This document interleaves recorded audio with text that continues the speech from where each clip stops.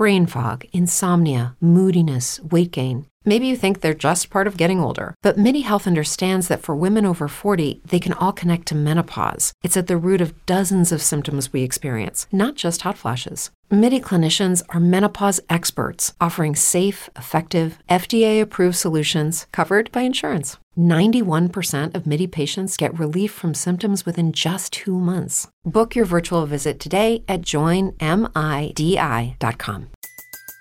Everybody in your crew identifies as either Big Mac Burger, McNuggets, or McCrispy Sandwich. But you're the Filet-O-Fish Sandwich all day. That crispy fish, that savory tartar sauce, that melty cheese, that pillowy bun. Yeah, you get it.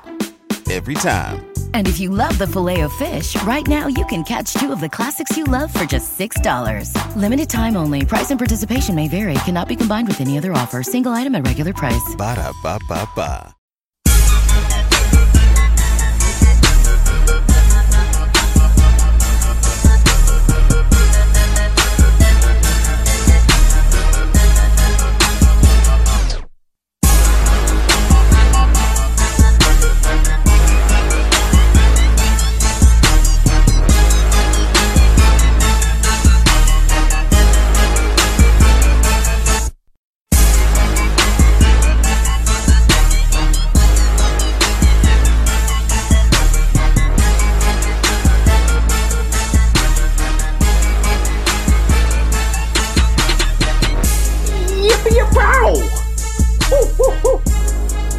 TFA fam, it is the host with the most, Cody Kutzer. You can find me on Twitter at CKutzerFF, joined as always by the TFA OG himself, the man of steel, that is Kevin Steele. You can find him on Twitter at FantasyRad13.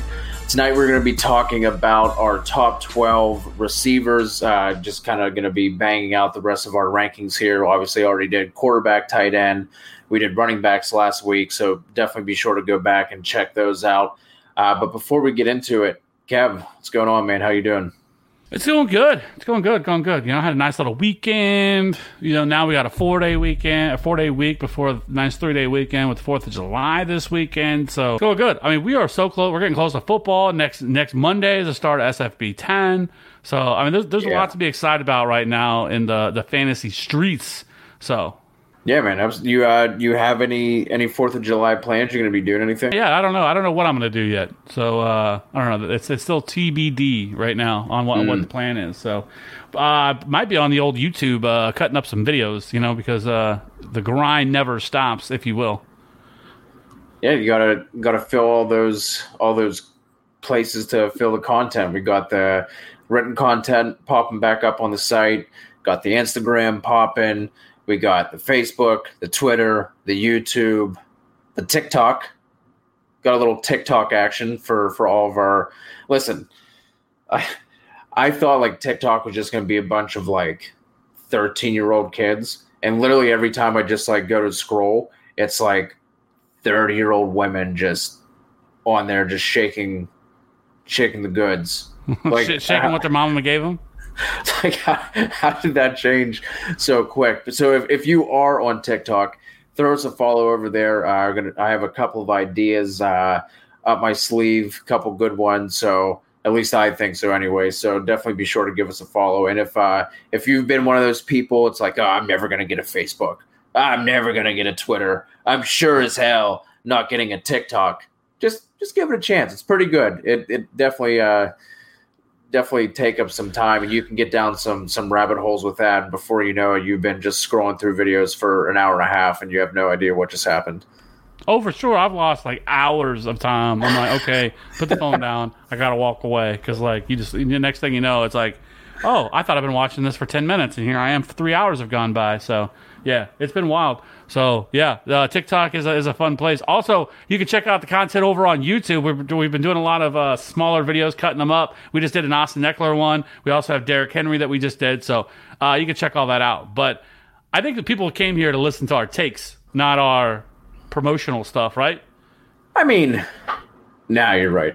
But real quick, our question of the week, since we're going strong with the brand of hashtag nuts on the table, our question of the week Let us know. Like I said, we're going to be going over our top 12 receivers. Give us your hashtag nuts on the table take of who you think is going to be a wide receiver one that no one is talking about currently. So use that hashtag, tag us on Twitter, drop it in the comments, leave a rate and review, all that stuff. That's got the idea from Robbie Jeffries to start keeping track of all this and like look back at it at the end of the year. So I definitely want to start doing that every time we throw out a hashtag nuts on the table take. So without further ado, here are our top 12 wide receivers for the 2020 season. So I will kick things off here. Our consensus 101. I mean, yeah, I guess he's our consensus one. I have him at 1. You have him at 2. And that is 1, Michael Thomas. Really don't need to go into too much here, man. He's one of the receivers I see. There's only like maybe 3 or 4 that have the target upside that he has. And to go along with that target upside, he also has one of the most accurate and consistent quarterbacks. So even if Breeze isn't going to be slinging it as much, he can still get 150, 60 targets, and he's going to catch 110, 120 of them. So I think there are few receivers and few players in fantasy, for that matter, that have the high floor and the high ceiling that he gives you on a week-to-week basis, and that's not gonna stop any time. With this year, with the addition of Manny Sanders and drafting the tight end from Dayton, whose name is escaping my mind right now. Troutman. Yes, Mr. Adam Troutman. So for me, like I said, we really don't have to go too much further into Michael Thomas. All right, well, let's just jump over to the next one. Let's start with Davante Adams, who's my wide receiver 1 for this. So for me, I think it's pretty easy. I do think that Emmanuel Sanders' presence is going to chip into a little bit of Michael Thomas's workload. But for me, I think that when I look at Davante Adams, like Davante Adams is an absolute stud, right? So you look at him, he averaged 10.6 targets per game last year. He was one of very few wide receivers that averaged. I had a 30% target share, which was third best in the league, was targeted on 29% of his routes, or of all the team's routes, excuse me. So that makes sense, which was, I think, second most in the league. He averaged 17.6 fantasy points per game. He did miss some time last year, but he still had 82 receptions, 997 yards, 5 touchdowns. He was also third in red zone receptions, also led the league with 45% target rate in the red zone. He was 12th in yards after the catch. Some things that I do like about him, they had a no-target competition in Green Bay, right? So it's still him and just him. I mean, you have Alan Lazard, which I know you're a fan of. They still have Marcus Valdez-Scantling. Equinemius St. Brown is still there, but it's really just him. And so he is still going to command a heavy workload. He was 7th, and he has the 7th most PPR points per game since 2014. He's also the only 4 receivers last year saw at least 20% of their team targets in over 90% of their games. Michael Thomas, DeAndre Hopkins, Allen Robinson, and Davante Adams was the other.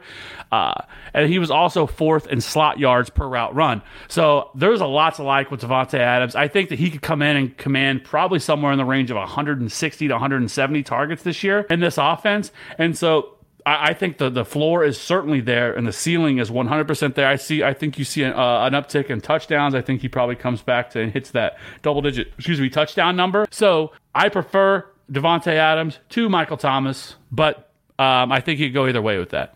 Yeah, man, to be honest, we're not going to have too much discussion here with our top, 3, 4, 5 guys.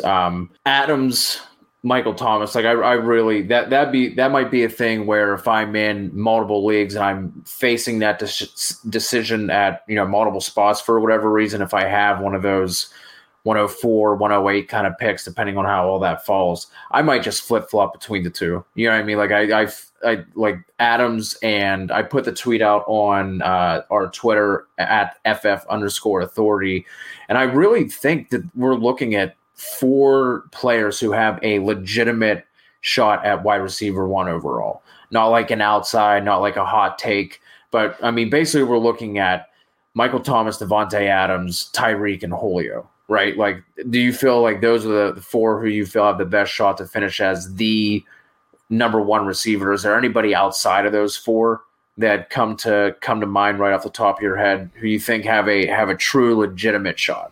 I think there are a couple that do. A couple other than that, I think that you could probably make a case for Allen Robinson, which I know is hot because a lot of people are a little bit lower than him, but I definitely think that he has that in his range of outcomes. In this offense, especially one that was as bad as it was. For him to be as productive as he was last year in such a bad offense, I think that he can take a step forward, especially with the likelihood of Nick Foles, which we'll talk a little bit more about him in a little bit. But I think he has that upside. And I do think I think Chris Godwin has that upside. I think he could hit that as well. So I think those would be the two guys that I would probably, and possibly, I guess, Odell. I do think Odell still has that in him. I know we haven't seen it in a while from him, and I know for most people, again, he's another guy we'll have so I don't want to get too far into it because we got a battle coming up with him and Odell, or with Odell, because I am much higher on him than you. But I think he has that in his range of outcomes as well. Yeah, so point being, there's still very few. These top couple of guys, you can, like I always say, put their names in a bag, pull one out, I'm going to be fine with them. I think I would put it like this. I think those four you mentioned probably have, somewhere in the range of 40 to 50% likelihood of it being one of them. And then I think these other guys that I just mentioned are probably more in that 10 to 15% range. Like, it's a little bit more unlikely. Right. So moving on here, our number 3 is going to be Julio Jones. Again, another guy who really doesn't need too much discussion here. If you look at what he's done over the past several seasons, I mean, the dude's just been a straight-up monster. The touchdowns haven't always been there. The week-to-week consistency is also something you could question. But if you go back all the way back to 2014, he has had basically 1,400 receiving yards every single year. He just missed that by 6 yards last year. I mean, you're looking at, over the past 3 years, 148, 170, 157 targets. Like I said, the thing that's holding him back from that wide receiver one upside has just basically been the touchdowns, right? For whatever reason, he's just not being targeted in, especially at the goal line, within the 5, within 10, as what you would think he would be, especially with how talented he is. But he's still going to get his. This is an offense that we love this year. Even if Calvin really takes a step forward, which we're all banking on, really hasn't had 100 targets yet in his career. I think we're all banking on the fact that he's going to get up to that 120, 130, possibly even 140 range. But they're missing 200 plus targets in this offense. So is Julio going to get to the 190, 200 where he used to be? No, he's not. But I really don't think that he has to be to pay off his draft price. If you're looking at where he's going right now, he's going at 201 as the wide receiver 4 overall. According to Fantasy Football Calculator. Like I said, he is R3. He is Fantasy Pros Consensus 4. So we're right in line with those guys. He's one of my favorite targets this year. And I know that this gets tossed around a lot, and I don't like this as far as like analysis. But if this is the year he gets those double-digit touchdowns, which again you can't bank on. He's only had double-digit touchdowns twice in his career, and that was back in 2012. Every year since then has been like 8 and 6. But if this happens to be the year that he goes for 10, 12, 13 touchdowns, something like that, we could be looking at a wide receiver 1 overall season from Julio. And he, like I said, he's someone who I absolutely love this year, and just that offense in general. Just a stud. I mean, I don't need to add anything else into that. So he's been one of my favorite wide receivers over the last 10 years. Like, I just absolutely love Julio. He's so much fun to watch. Yeah, he's an absolute monster. So, anyways, all right. So let's jump to number 4. It's Tyreek Hill. No surprise. Now, he is much more volatile, right? I mean, last year he played in 12 games. Did have that shoulder injury. I believe, it was week 1 against the Jags. But he averaged 7 targets per game, 22% target share, 58 receptions, 860 yards, 7 touchdowns. He averaged 14.8 yards per reception, 15.7 fantasy points per game. Now, the biggest problem with him, I think, for most people is always going to be the fact of how volatile he really is. Because he is going to absolutely fucking win you some weeks where he's going to get you 6, he might win you 3 or 4, just absolutely outright win you weeks where he's going to drop you 35, 40 points because that's the type of receiver that he is. If you look over his career for him, so he's since entering the league, Tyreek has been targeted 96 times on passes 20 yards down the field and has hauled in 48 of them, which is the second most over that time span. Only has 1 drop. And then from there, like I said, if you look at him, he had 4 wide receiver 1 weeks last year, 2 wide receiver 2 weeks, 2 wide receiver 3 weeks, and 4 unusable weeks. Where in his unusable weeks, like he's like wide receiver 80, or wide receiver 90 for that week, where he might get you like 1 point or something like that. I think that, with Pat Mahomes and the offense and everything else, like he has that wide receiver 1 upside in him, or the wide receiver 1 upside in him because of how explosive he is. He's the most explosive player in the league. Get the ball in his hands. He's a threat to score anytime he has the ball in his hands. However, you have to ask yourself, are you okay or comfortable with how volatile he is as a wide receiver? Because he is going to give you those weeks where he's absolutely going to cost you a week, but he's also going to win you those weeks. So I think this may not be the year, but I think because they're so they're so overloaded with targets, with Kelsey, with McCole Hardman, with Demarcus Robinson, Sammy Watkins, Clyde Edwards-Helaire. There's so many targets to go around, but the good thing about him is that he's not a player who lives off volume, right? So he's never somebody that's needed a high target share to be able to succeed. And so with all those things considered, I still feel very comfortable taking him there, but you're just going to have to ask yourself, are you comfortable with some of that volatility that he brings? And truthfully, for me, just as an aside before we move on to our next guy, who's Chris Godwin, I don't mind having those volatile guys, but I'm not going to have an entire roster of them. Right? Like that's something super easy that you can balance out in your drafts by getting someone who's a little on the safer side, who's going to provide you. Maybe they don't have the ceiling that Tyreek has, but you're counting on them to get you that 12 to 15 points per week. So you can definitely balance that out. And if, like you said, if he has he has several weeks like that every single year where he is the sole reason why you won that week. Right. So that's something that I personally don't mind. And I think you need guys like that. And like you said, it's just going to come down to, do you want to pay the price that he's going at for how volatile he can be? And I think that that juice is definitely worth the squeeze. So moving on to, like I said, our number 5, who is Chris Godwin, has the ADP of 2.06, wide receiver 6 overall over at Fantasy Football Calculator, and the 6th consensus wide receiver over on Fantasy Pros. He seems to be someone who's getting like a little bit of, everyone's trying to poke holes and trying to question because of, we don't know what Tom Brady's going to be like. Is Tom Brady the guy that he was, and he's getting old and 40 and blah, blah, blah, blah, all that. To me, if you look at, so Godwin had 119 targets last year, but he was 41st in catchable targets. I mean, I think we can bank on Brady improving that. So even if Godwin doesn't end up going up to 140, 150 targets, if he stays around that 120 to 130, but now his targets are more efficient, that's going to easily be able to balance and counteract each other out there. I don't think there's any reason why we shouldn't be counting on, the 120 to 130 range. Because if as excited as we are about that offense, that receiver depth chart is slim. And if anything happens to either Godwin or Evans, that other guy I think is going to completely explode, because I think either of those guys can function as like the true alpha in that offense. And just something else to note with Brady's, everyone's, can he throw deep, and the arm talent, is he falling off and everything like that.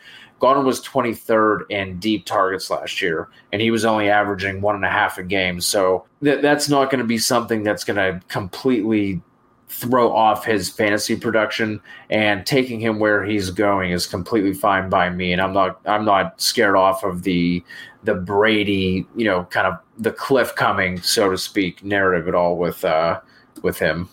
Oh, I'm not either. I absolutely love Chris Godwin. We were ahead of the field last year with him, and I'm not scared off him at all. So, yeah, I totally agree there on that one. So, let's go to the next one, which is probably a little bit controversial. Now, I don't know if it is or not, but we definitely have him higher than consensus. But we have Allen Robinson at 6, where he is going 312, which is ridiculous to me that's how low he's going.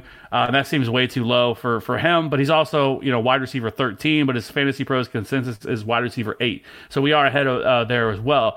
Look, the dude has been gifted, or I shouldn't say be gifted, or maybe cursed with the worst quarterbacks you could possibly imagine, right? Even going back to his college days, where it was Hackenberg and I can't think of it. What was the other Penn State bum?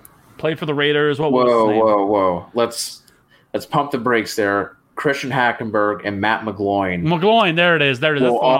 Will always be Penn State studs. Okay, you're a Penn State guy. I think you're wearing a Penn State hat right now. So, and shirt. Okay. So, anyways, so he had those, and then he gets to come to the league and he gets fucking Blake goddamn Bortles, right? And then from there, he gets to go to Chicago, where he gets Mitchell Trubisky, and then he gets also Chase Daniel. So like the dude has just had the stone cold worst quarterbacks, and he still produced, right? So you look at him last year, which he never should have. That offense was so bad last year. However, he averaged 9.6 targets per week, 8th in deep targets, 27% target share, 15.9 fantasy points, 98 receptions, 1,147 yards, 7 touchdowns, 6th in completed air yards, 5th in contested catch rate, 6th in total target distance. He also had 41% of his snaps came from the targets. Yes, please. That is what we're looking for. That is what I want. There is nothing that scares me off him for this year, because who is the competition, right? It's Anthony Miller and Ted Ginn, who's like 35, 36 years old. There's just no target competition. They have no tight end. Yes, they drafted Cole Kmet. And they also added Jimmy Graham, who's completely washed. So I'm not worried about that either. So when I look at all those things combined, like Allen Robinson has the safest floor in my opinion and has a very high ceiling. You are going to be hard pressed to find somebody that has his type of target share. The 27% target share was fantastic. He had 5 wide receiver 1 weeks, 5 wide receiver 2 weeks, 1 wide receiver 3 week. So for me, I love Allen Robinson. I've always loved Allen Robinson. I remember going back, shout out to like last year, shout out to Anthony last year, going back and forth, and Anthony was like, Allen Robinson's a bum. He was definitely wrong on that, right? Love Anthony, but I'm going to say that was a bad take. However, with Allen Robinson, right? The dude has always a little bit underrated. Like last year, he was going, 6th, 7th round or something absolutely ridiculous in drafts last year, and he absolutely smashed that. And now he's going at 312, which to me is still too low for him. I would have thought he would have been going like at least early 3rd.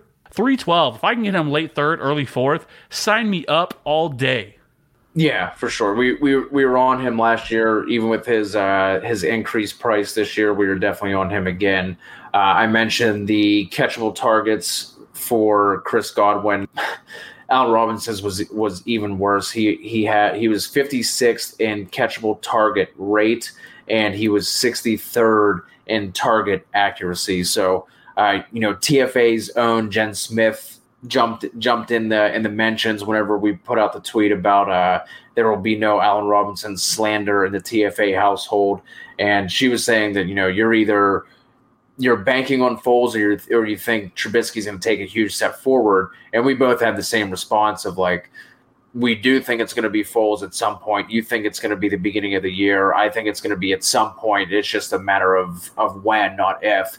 But he doesn't need to have a huge bump to be able to pay off, a wide receiver 6 overall. I think he was I want to say he was 12 points away from wide receiver 6 last year, and I think 20 points away from wide receiver 5 last year in half PPR scoring. So it's not going to take a lot for him to be able to pay this off. And if he's going to be going in that mid to late 3rd round, sign me up. That was nice. We had some nice time with that 1 to 6, but we're going to start getting some disagreements here, and it's going to kick us off with a guy that we have been talking about. It seems like all off season. It started with the big free agency show that we had back in March, I guess. Whenever we had 6 of us on the pod, and that was just a hashtag blasty blast, as they say. But we're going to return to a DeAndre Hopkins, who is 7th overall in our consensus rankings. I have him at 5. You have him at 9.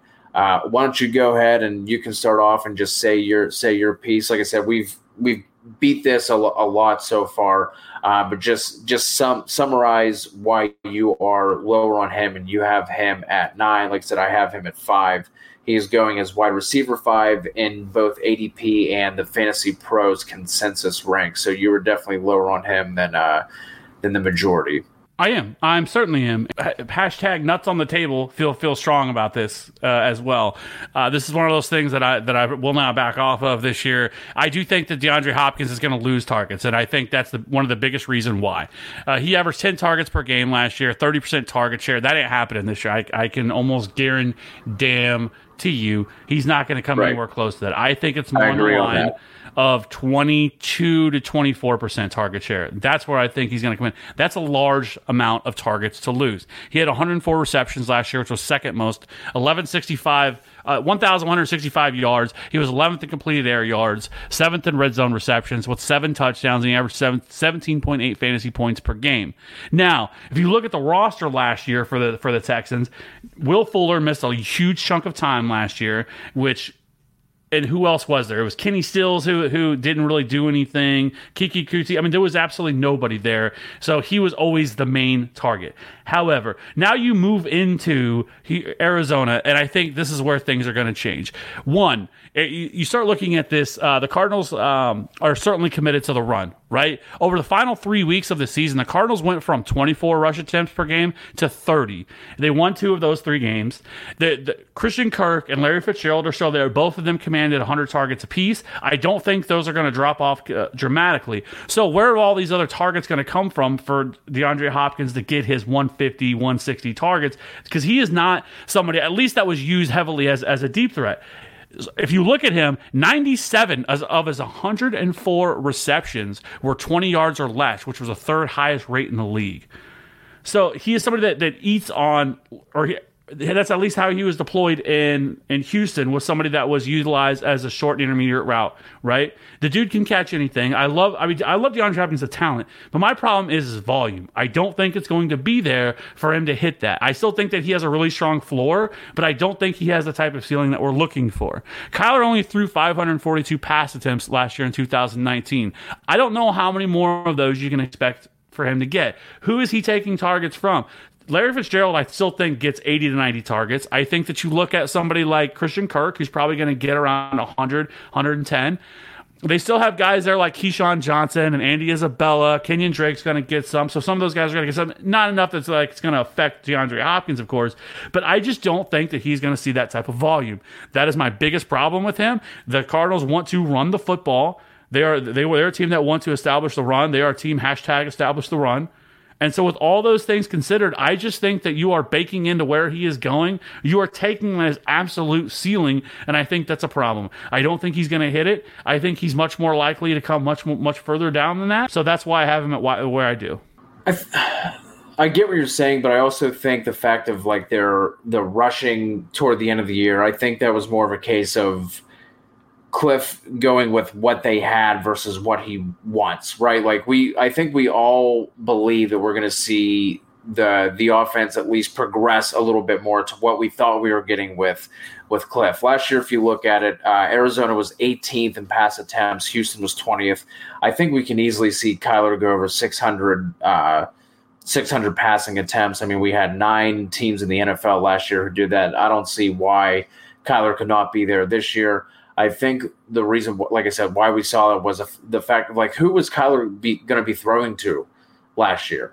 So I definitely think that's a case where, is he going to be getting the 160, 170 targets that he was getting in years past? No, I completely agree with you there. But I do think he can thrive as an efficient receiver. And I don't think the targets and the target share is that big of a deal. If we look at 2019, the top 12 receivers from weeks 1 to 16 averaged 133.5 targets. Michael Thomas was the only receiver last year with over 150, he was the only one from weeks 1 to 16 that had over 150 targets. D-Hop sat at 150 on the nose, and we had 6 wide receivers who were at or that 25% market share threshold. And if you go back 3 years, that number goes up. But I think that's more of a trend of what we're going to see going forward.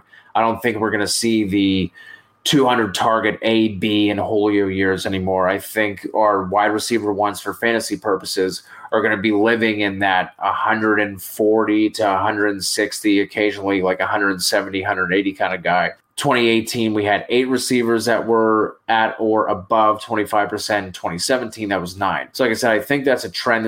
I don't think it's going to continue just to keep going down, but I don't think we need to have guys who are at that, 29, 30, 33%. Do we want that? Absolutely. But I don't think that's going to be a prerequisite for wide receiver one seasons going forward. But I do agree with you on the targets aren't going to be there. And I do agree with you on the point of at wide receiver 5, like that's kind of his ceiling, right? I don't think we see him crack too much further into there unless he has some absurd kind of touchdown variability.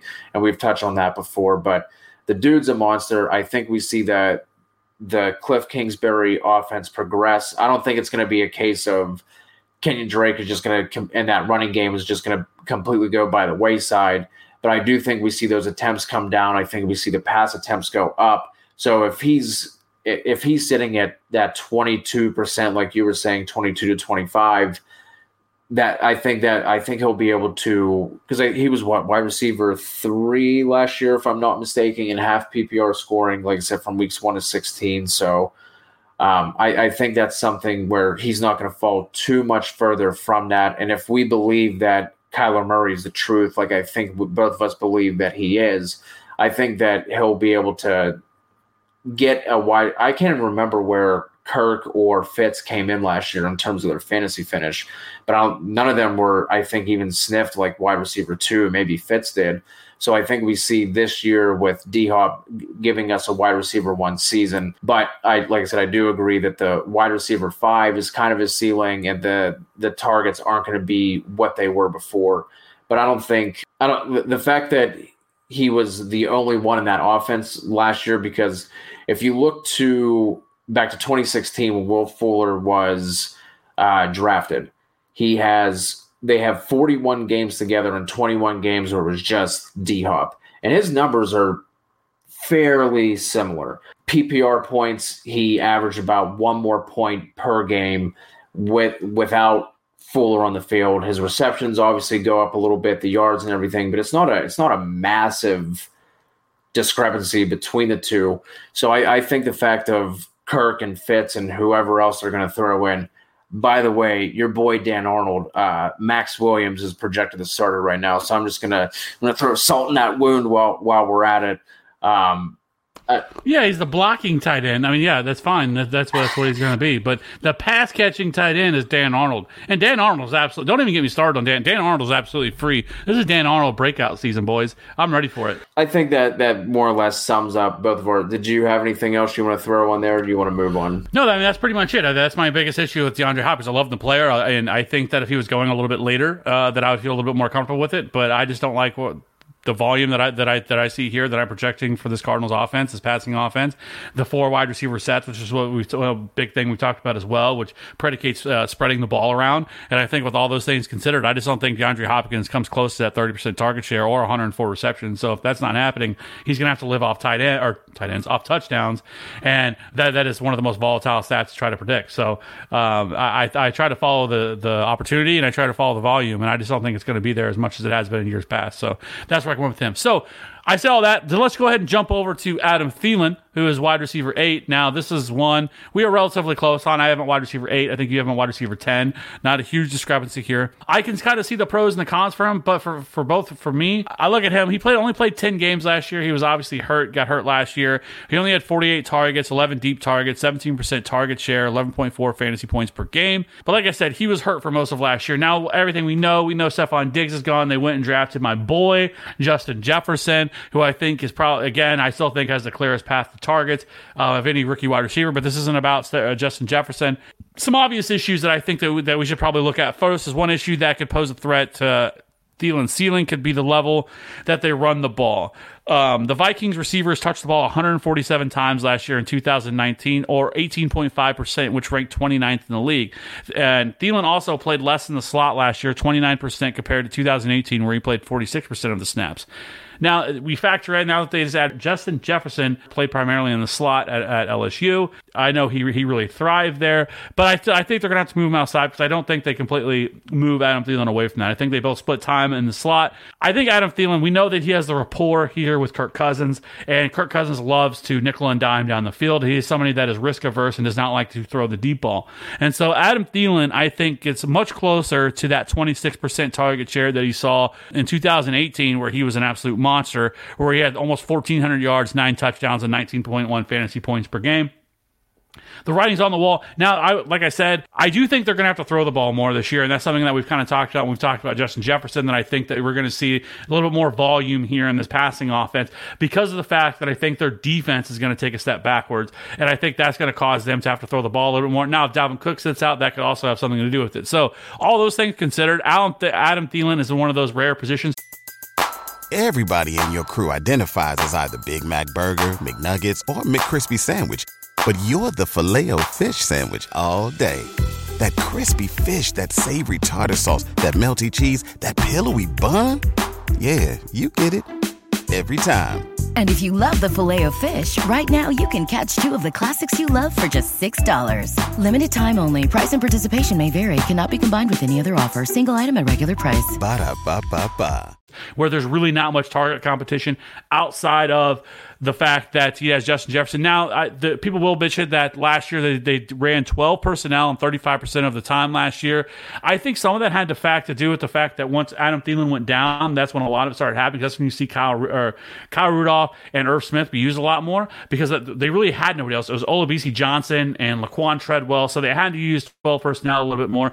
Even if they do, I'm still okay with it. Adam Thielen's going to absolutely eat in terms of targets, and I think, like I said, I think he comes much closer to that 26% target share that he saw in 2018. So that's why I have him where I have him. I don't think he has a massive ceiling. I don't think he's somebody that you can project. You think that he's going to finish as like wide receiver 3 or wide receiver 4, but I feel really confident that falling into that wide receiver 7 to 10 range, I feel really great about that, especially in PPR and half-point PPR formats. Yeah, for sure. I'm not going to add too much more here so we can move on to our next debate, but like you said, the main thing is, if you look at last year, they were 6th in the NFL in terms of offensive snaps with a lead.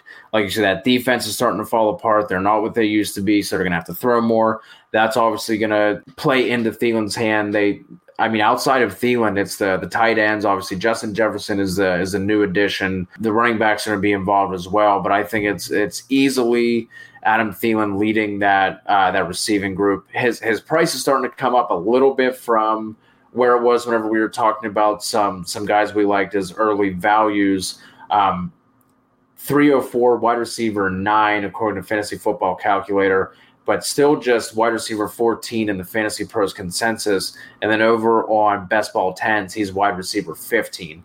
So between the Fantasy Pros consensus and the Best Ball 10s, he's obviously still a value there because we obviously have him higher at this point. But he's definitely someone who, like we were talking about earlier, you would love to pair a Thielen with somebody like a Tyreek Hill so you can balance out that volatility in your draft strategy and in your roster and looking at your week-to-week scoring. But let's move on to number 9 in our consensus top 12, and that is Kenny Golladay. Now, I will lead by saying this. With these ranks, I had to hashtag put my nuts on the table, and Kenny Golladay was just more or less the sacrificial lamb, for lack of a better term. I had to move somebody down, and it was Kenny G. I probably, like I said, I should have him ranked higher, but there were some guys I wanted to get in my top 12 who I've been banging the table for all off season. Like I said, Kenny G was just the one who kind of fell. If you look at what he has been doing over the past couple of years, he's been super consistent. Obviously, last year he had to deal with Stafford going down. But I guess my big thing with him is I'm not sure how much more he can progress in terms of what he's done over the past couple seasons, right?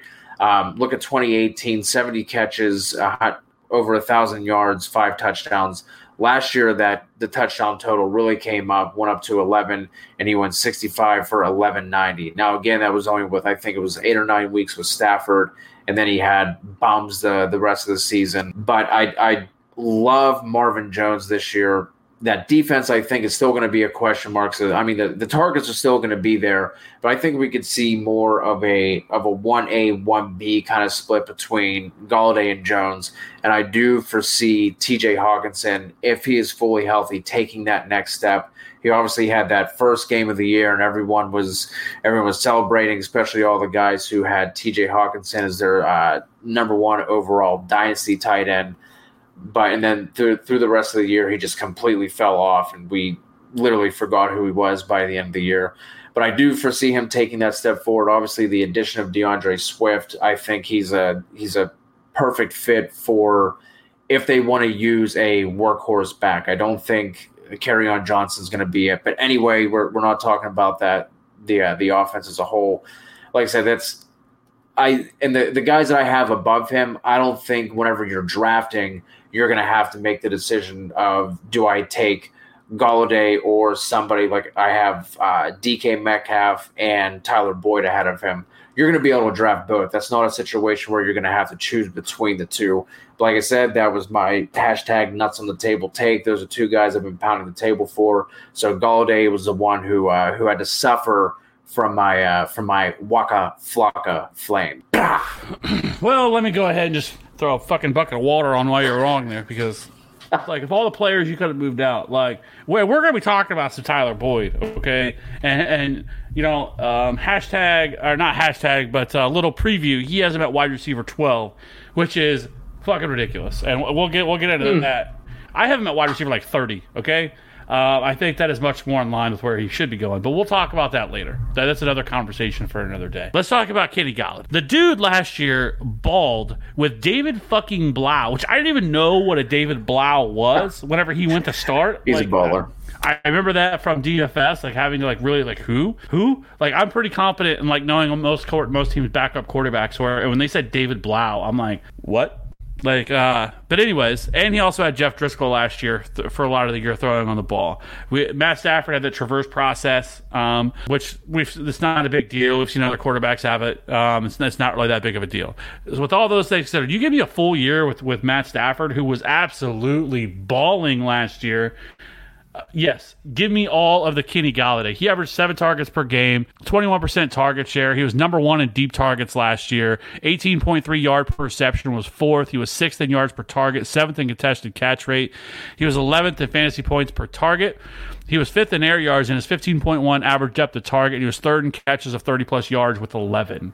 The dude is a monster. I think he's only getting better. The one crazy thing is, I will say, is he's already 26 years old. He's almost 27. I think by the end of the year, he'll be 27. He is an older prospect. It doesn't feel like he's been in the league for that long, which he really hasn't been.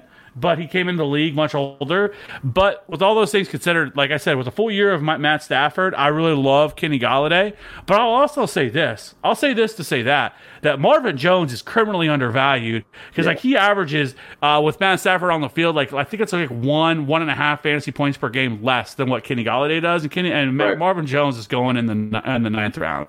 So if you wanted to pass up on Kenny Golladay and just hammer Marvin Jones, I wouldn't hate that either, because I think Marvin Jones is criminally undervalued as well. But like I said, with all things considered, he was first in receiving yards on contested catch rates, ahead of Devontae Parker, Mike Williams, and Julio Jones. And like I said, David Blau and Jeff Driscoll. So that is my biggest, he was able to do that last year with guys like that. I think his ceiling, I don't think, is substantially higher than what that is. I think that he's somebody that you could probably, see 1,400 yards with as explosive as he is of a downfield threat with Matt Stafford there. I don't think the touchdown numbers, which is crazy to see 11 touchdowns led the league last year. Like, we typically see, 15, 16 touchdowns, something like that. But I still think that he can come in somewhere between that 8 to 10 range of touchdowns. So I like him as a solid wide receiver 1 value. And I have no problem with, like I said, I think I have a wide receiver 9, I believe. So I think that is fair value for him. Like I said, I think on a week-to-week basis, I think he's somebody that you can really count on. I literally can't even disagree with anything you said. Like I said, man, I couldn't in my heart of hearts talk about guys like Boyd and Metcalf this entire offseason and then not have the cojones to put them in the top 12, and Golladay was just the odd man out at that point. But the dude's a baller. If Stafford stays healthy this entire year, he's absolutely going to finish above where I have him. Like I said, it was just a case of getting my guys in the top 12, just to, so I didn't back down from my takes. But we are going to move on to Calvin Ridley, who is our wide receiver 10. Has an ADP of 405, wide receiver 16 at Fantasy Football Calculator, and at 17 over on the consensus ranks. I was surprised to see, with as much hype as he's been getting, that his consensus rank at Fantasy Pros was at 17. But we've been talking about him enough. We don't have to dive into him too deep. But it's, like I said, the same thing we touched on with Julio. 200 plus targets gone in that offense. Calvin Ridley has yet to go over 90. I mean, to go over 100 rather. I think he said like 92 and 93 over the past 2 years. This will absolutely be the year that he approaches that 120, 130 range. And I love this offense as a whole. And I think this is setting up as the Calvin Ridley breakout year, and I think he's absolutely going to ball out. And if you're able to get him at the beginning to mid-fourth, where he's going right now, I mean, even on best ball 10s, he's wide receiver 14 at 39. So he's going right there, right at the beginning of the fourth over there. At that price, I'm definitely hammering that. And especially in a place like best ball, I would not mind doubling up and stacking those receivers. It's not something I'm too crazy about for redraft leagues, just because, in most situations, if Matt Ryan has a bad game, you're just completely screwed. Best ball, I'm more likely to do that. But is there anything else you wanted to add on and touch on with Calvin Ridley? No, I think you pretty much nailed it. I think that we're right there, lockstep on that. So let's go to Amari Cooper. I want you to tell me why. Like, I feel like I am right in line with Amari Cooper. I have him at what, wide receiver 14, is it?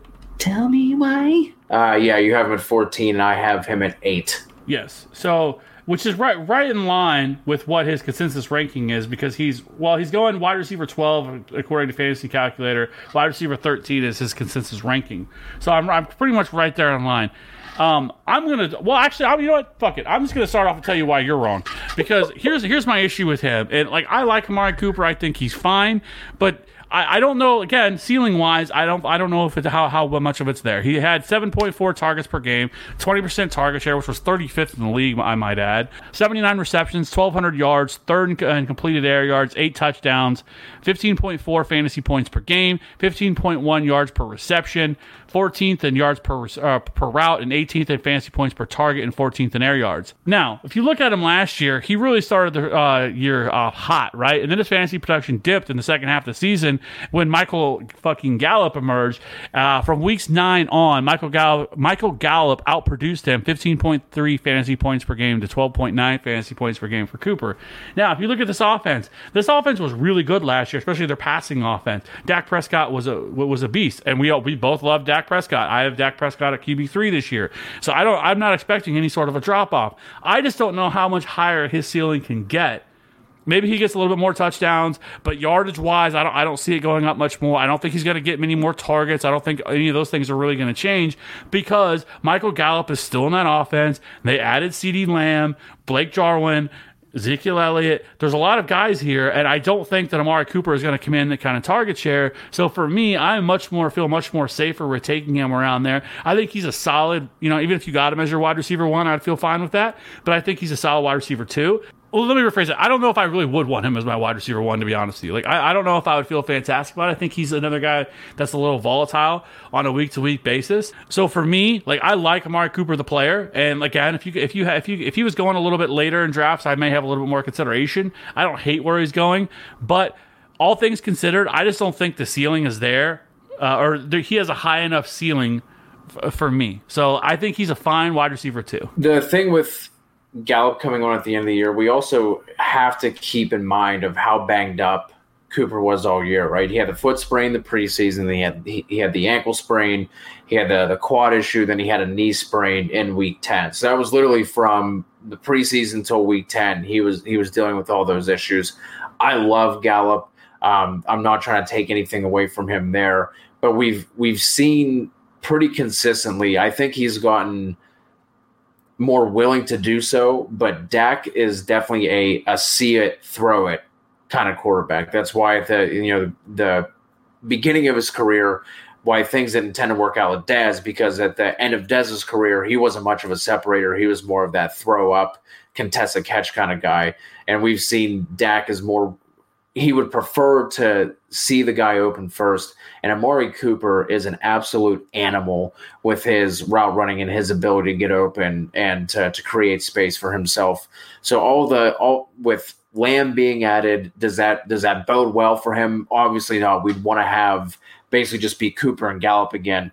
But I think Gallup will be absolutely fine. I think Dak is one of those guys that we see who can have that outside shot at a QB1 season. He's only been getting better since his rookie year, and I think that this could just be one of those instances where, with a fully healthy Amari Cooper, because if you look at you mentioned at the end of the year what happened with between Gallup and Cooper, I think that was more injury related than like talent related, right? If you look at what Cooper has actually performed better with Gallup on the field than whenever it's just been Cooper. So looking at the DLF player splits app, 23 games where they played together, 8 where it was just Cooper, 16 points with Gallup, PPR, his mean PPR points, and without Gallup, that drops down to 11.6. Now, again, obviously with Lamb, that's gonna change some things here as well. But that defense has lost a lot of pieces all across that defense. So I think we could see them throwing more. So would we want 140, 150 targets for Cooper? Absolutely. Last year, I think he was at like 119. I mean, if he gets up to 130-ish, 135, I don't think there's any reason why he couldn't be a back end wide receiver one for fantasy purposes. Wouldn't surprise me at all to see him more involved in the red zone as well. We've seen the offensive line kind of starting to fall to the wayside for Dallas, and that was one of their strengths with Zeke and Dak at the beginning of their careers. So I think the passing volume is going to go up in total. Yes, there are more pieces, but I think the kind of quarterback Dak is, he's a see-a-thrower kind of guy, and that is definitely going to bode well for Amari Cooper and his ability with his route running and his ability to get open. Yeah, I mean, so I actually went and looked real quick and I updated the fantasy football calculator. I don't hate where he's going. So right now he's going at 310. Like I don't really hate that. If you can get him in like late third, early fourth, I actually think that's a pretty solid spot for him. But that's wide receiver 12. The next two are Allen Robinson, Cooper Kupp, DJ Moore, Calvin Ridley, Robert Woods, that are all kind of going around them in that late third, early fourth. Juju Smith-Schuster, Odell is going right ahead of him. So I can tell you personally, I'd rather have Odell. I'd rather have Juju Smith-Schuster. I'd rather have Allen Robinson for sure, obviously. And I'd probably get to Cooper Kupp is probably where I would definitely rather have Amari Cooper than Cooper Kupp. And I'd probably rather have him than DJ Moore. I think it's a preference thing. Like I don't hate it's certainly something that we should be looking for is wide receivers and explosive offenses, which is something that Dallas provides. So I definitely can see the upside. I don't hate where I have him. I feel like I have him kind of right where he should be going. I just don't think he has, at least for me, there's no way I could feel like him putting him in like wide receiver 8, wide receiver 9. I just think those wide receivers have a little bit more upside than he does in that range. So like, let's just jump to the last one, right? Let's jump to Odell, like who's tough. He's that guy that's tough. Is it a name? Am I still believing in his name, or does he still have it in the tank? He's 27 years old. Last year, he did play in all 16 games, though he was banged up. He played through a lot of injuries last year.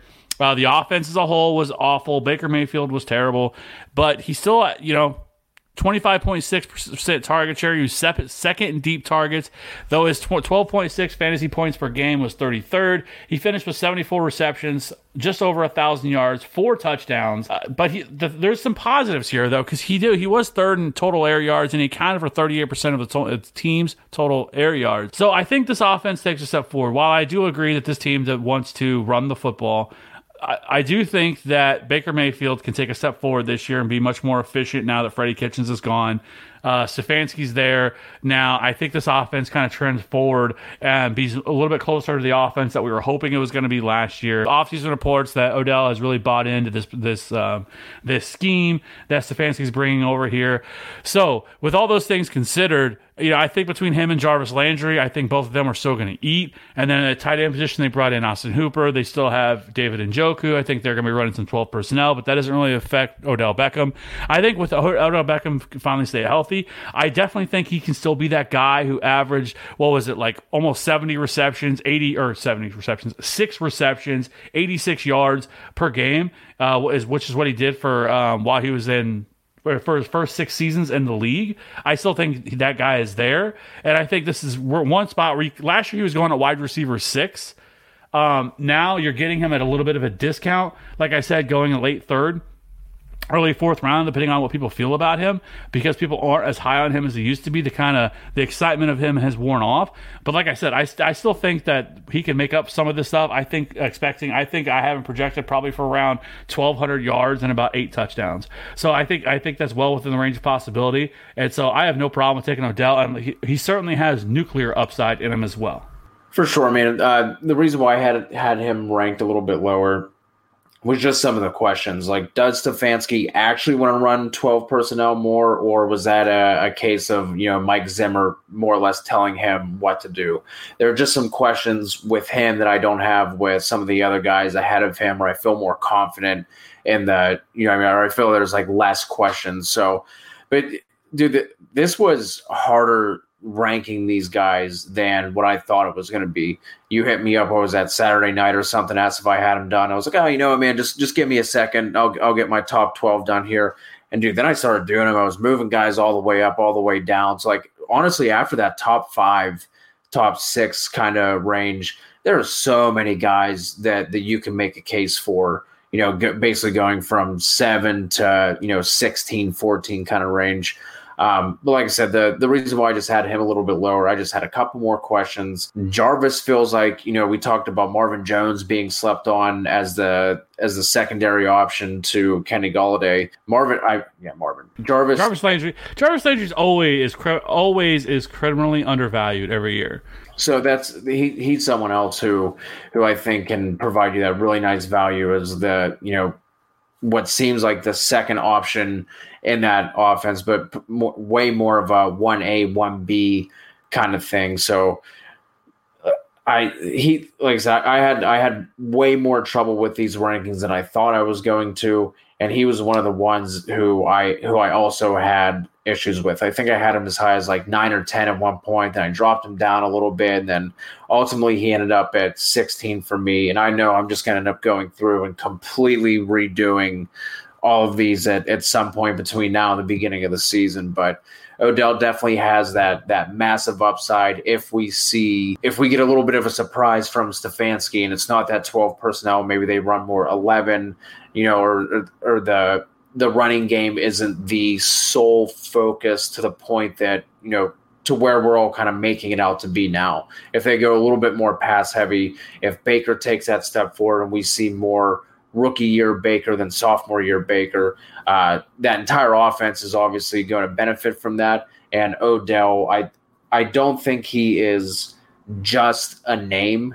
I don't think we're holding him in that regard because of what he did in seasons past. I still think he has some in the tank. He played with that hernia injury all year last year, where I think they came out that it was either mid-season or toward the end of the year once, shit hit the fan in Cleveland, but basically came out and said that like Odell should have had this in the hernia surgery in the offseason, and it wouldn't have been an issue. So he still got to over 1,000 yards playing with the sports hernia injury. So he, like I said, he's someone who I had trouble ranking, and it wouldn't surprise me if he was a top 10 guy, and it also wouldn't surprise me if they do end up being the kind of offense in terms of what we've been projecting for them since the Stefanski hire. It wouldn't surprise me if he was more of like a mid wide receiver 2 option either. He's definitely someone who, if I had a crystal ball or a time machine for fantasy purposes, I would love to see what his season looks like, week 16, week 17. Like I said, I think the upside's certainly there, and that's what you're looking for. Once you get him now in the 3rd round, some of that's been baked out of where he was going. So, I like Odell. So one last thing I think we need to talk about before we is we didn't bring up the big news of the Cam Newton signing. We've already obviously done our quarterback rankings. It's tough, right, with Cam Newton, because now he signs with New England Patriots on a 1-year deal. It's hard for me to imagine that he's not going to be the starting quarterback of the New England Patriots if he's healthy, because it's Jarrett Stidham. Yeah. And I don't get all I don't get all this of like, hey, he hasn't been named the starter yet. Stop. He's gonna be the starter. Yeah, like I can't imagine a scenario where Jarrett Stidham beats him out in camp. You know what I mean? Right. Like, it just ain't gonna happen. So for me, like, if you look at Cam Newton when he's healthy, in terms of fantasy, like, the dude's a baller. Like, he's been, I think, every year he's been healthy, he's been at least a top 5 quarterback in every single season. His rushing ability that he brings to the table, he has that Konami code in terms of being able to do that. He's like a tank out there. There is some question marks about his pass catches, but that's what he's always had in his career. Most of the time, his wide receivers have been Kelvin Benjamin and Devin Funchess and guys like that. I honestly think that we should probably be looking at somebody like N'Keal Harry a little bit differently now that they've brought in Cam Newton, right?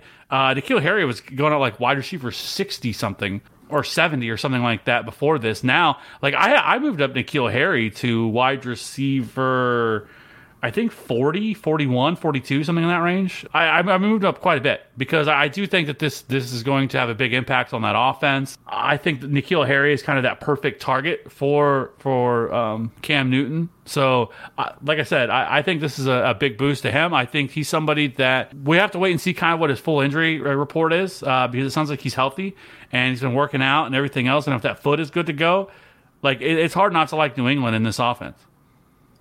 I think you're right. The entire offense gets a bump. Fantasy Football Calculator has Harry at wide receiver 62 at 1409, and Best Ball 10 since yesterday. He is wide receiver 60. So I would definitely expect that to go up. Looking at the Best Ball 10's platform, some of the names going ahead of Harry right now: Deshaun Jackson, Curtis Samuel, Brashad Perriman, Sammy Watkins, Robbie Anderson, Justin Jefferson, Preston Williams, Golden Tate are some of the names going ahead of him. So I would definitely expect him to jump up a little bit. You're right. He hasn't been surrounded by top-notch talent, outside of McCaffrey really and Greg Olsen. But other than that, like, he hasn't had like a star-studded cast of receivers anyway. So I think that, like I said, the offense as a whole gets a bump, but I'm not sure how much higher I'm going to be taking those guys once I get to ranking them. Because I still think there are going to be some question marks, and like you said, the injury thing is the biggest thing, and that's why New England gave him the 1-year contract that was so incentive heavy. And I mean it's what you expect the Patriots to do anyway, right? Like, they just sit there. The Bears go out and trade, what was it, like a third or a fourth for Nick Foles, and then the Patriots just come in and get Cam Newton for free. Rinse, wash, repeat. It's just what they do. So, like I said, that. Do you think now that they've added Cam Newton, do you think that they are a contender for? Do you think they're the favorites to win the AFC East now?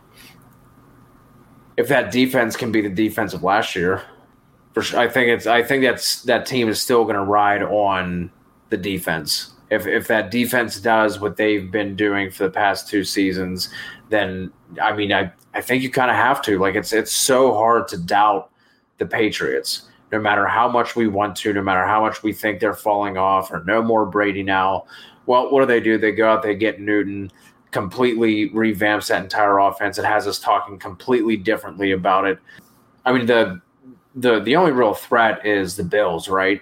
And the thing that's holding them back is Josh Allen. As good as he is for fantasy, would it surprise you if he was like if he was out by like before the end of his second contract, in terms of, he just kind of is relegated to a backup quarterback role? I mean, that wouldn't surprise me at all. So I think that's obviously they're the only real threat to the Patriots. And if we can honestly, if it's even 75-80% of Cam Newton, like, I think that's going to be good enough to float the rest of that offense. I mean, you look at the division, the Jets are obviously no shot. I do think the Dolphins take a big step forward this year. I think they're a much better team than they were last year. I don't know if they're good enough to contend for the AFC East this year, but they're certainly heading in the right direction with all the moves that they made over the offseason and all the draft picks that they have.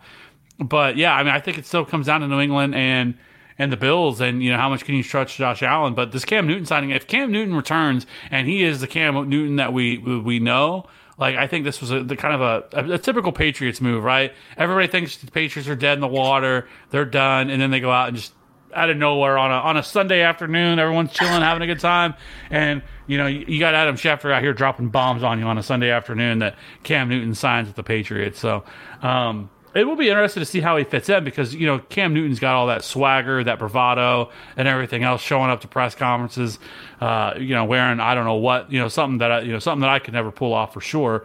But he definitely can. It's going to be interesting to see how the Patriots, because the Patriots, the Patriots way, you're not supposed to really stand out or anything like that. So it's going to be interesting to see how Cam Newton shows up and kind of fits into that. Dude, the edit of Bill Belichick's face on Cam Newton with the scarf is dude, Twitter and the internet will remain undefeated. The fact that someone pulls stuff out like that so quickly it's like, dude, that was by far the best one with like the little scarf wrapped around his head. Dude, that was that was so good. But just real quick, Miami Dolphins, according to the FanDuel Sportsbook, their over-under on the year is 6. And the Buffalo Bills are sitting at, I think it was 8.5. Yeah, they're sitting at 8.5. The Jets are at 6.5. And the Patriots are up to 9.5. I'm not sure where they were pre-Cam, but I can't imagine they were at 9.5, right? I think they were. I was surprised when I saw I think I saw it like maybe last week or something like that. I was surprised of how high that total was for them.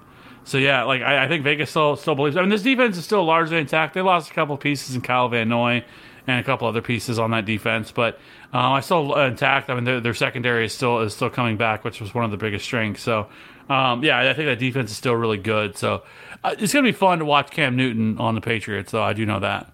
Yeah, like you said, the whole dynamic of the Patriot way and what Cam has been largely his entire career will definitely be a fun watch. And now we have another offense that we are intrigued in for fantasy purposes. So make sure you guys stick in here, stay tuned, stay sticked in, stay stuck, as I think they say. We'll definitely be making sure that we're hitting you guys with all the relevant content with everything that's going on. Be sure to leave the rate reviews, everything. But more importantly, we want to see need to make sure I take a little pause here and say this all at once so it doesn't sound as bad as it just went through in my head right before I say it. Hit us with your hashtag nuts on the table takes for the wide receiver position.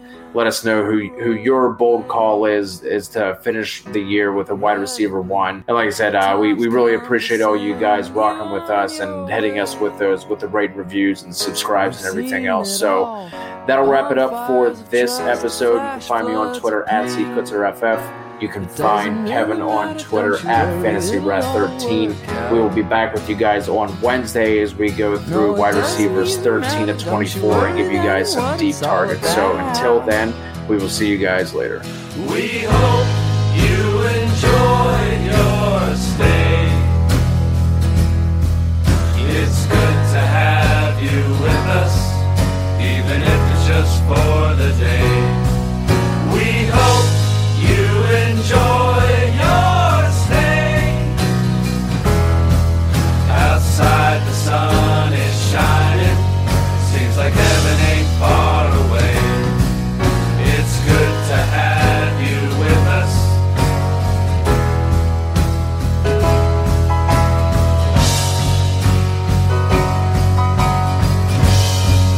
Even if it's just for the day.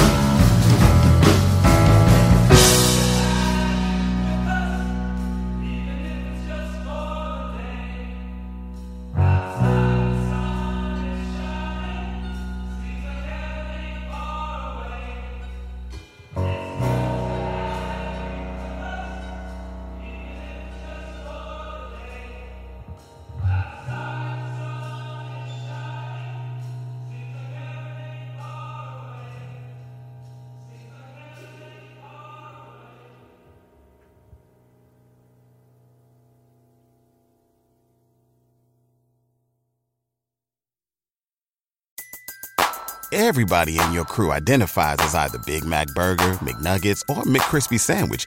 But you're the Filet-O-Fish Sandwich all day. That crispy fish, that savory tartar sauce, that melty cheese, that pillowy bun. Yeah, you get it. Every time. And if you love the Filet-O-Fish, right now you can catch two of the classics you love for just $6. Limited time only. Price and participation may vary. Cannot be combined with any other offer. Single item at regular price. Ba-da-ba-ba-ba.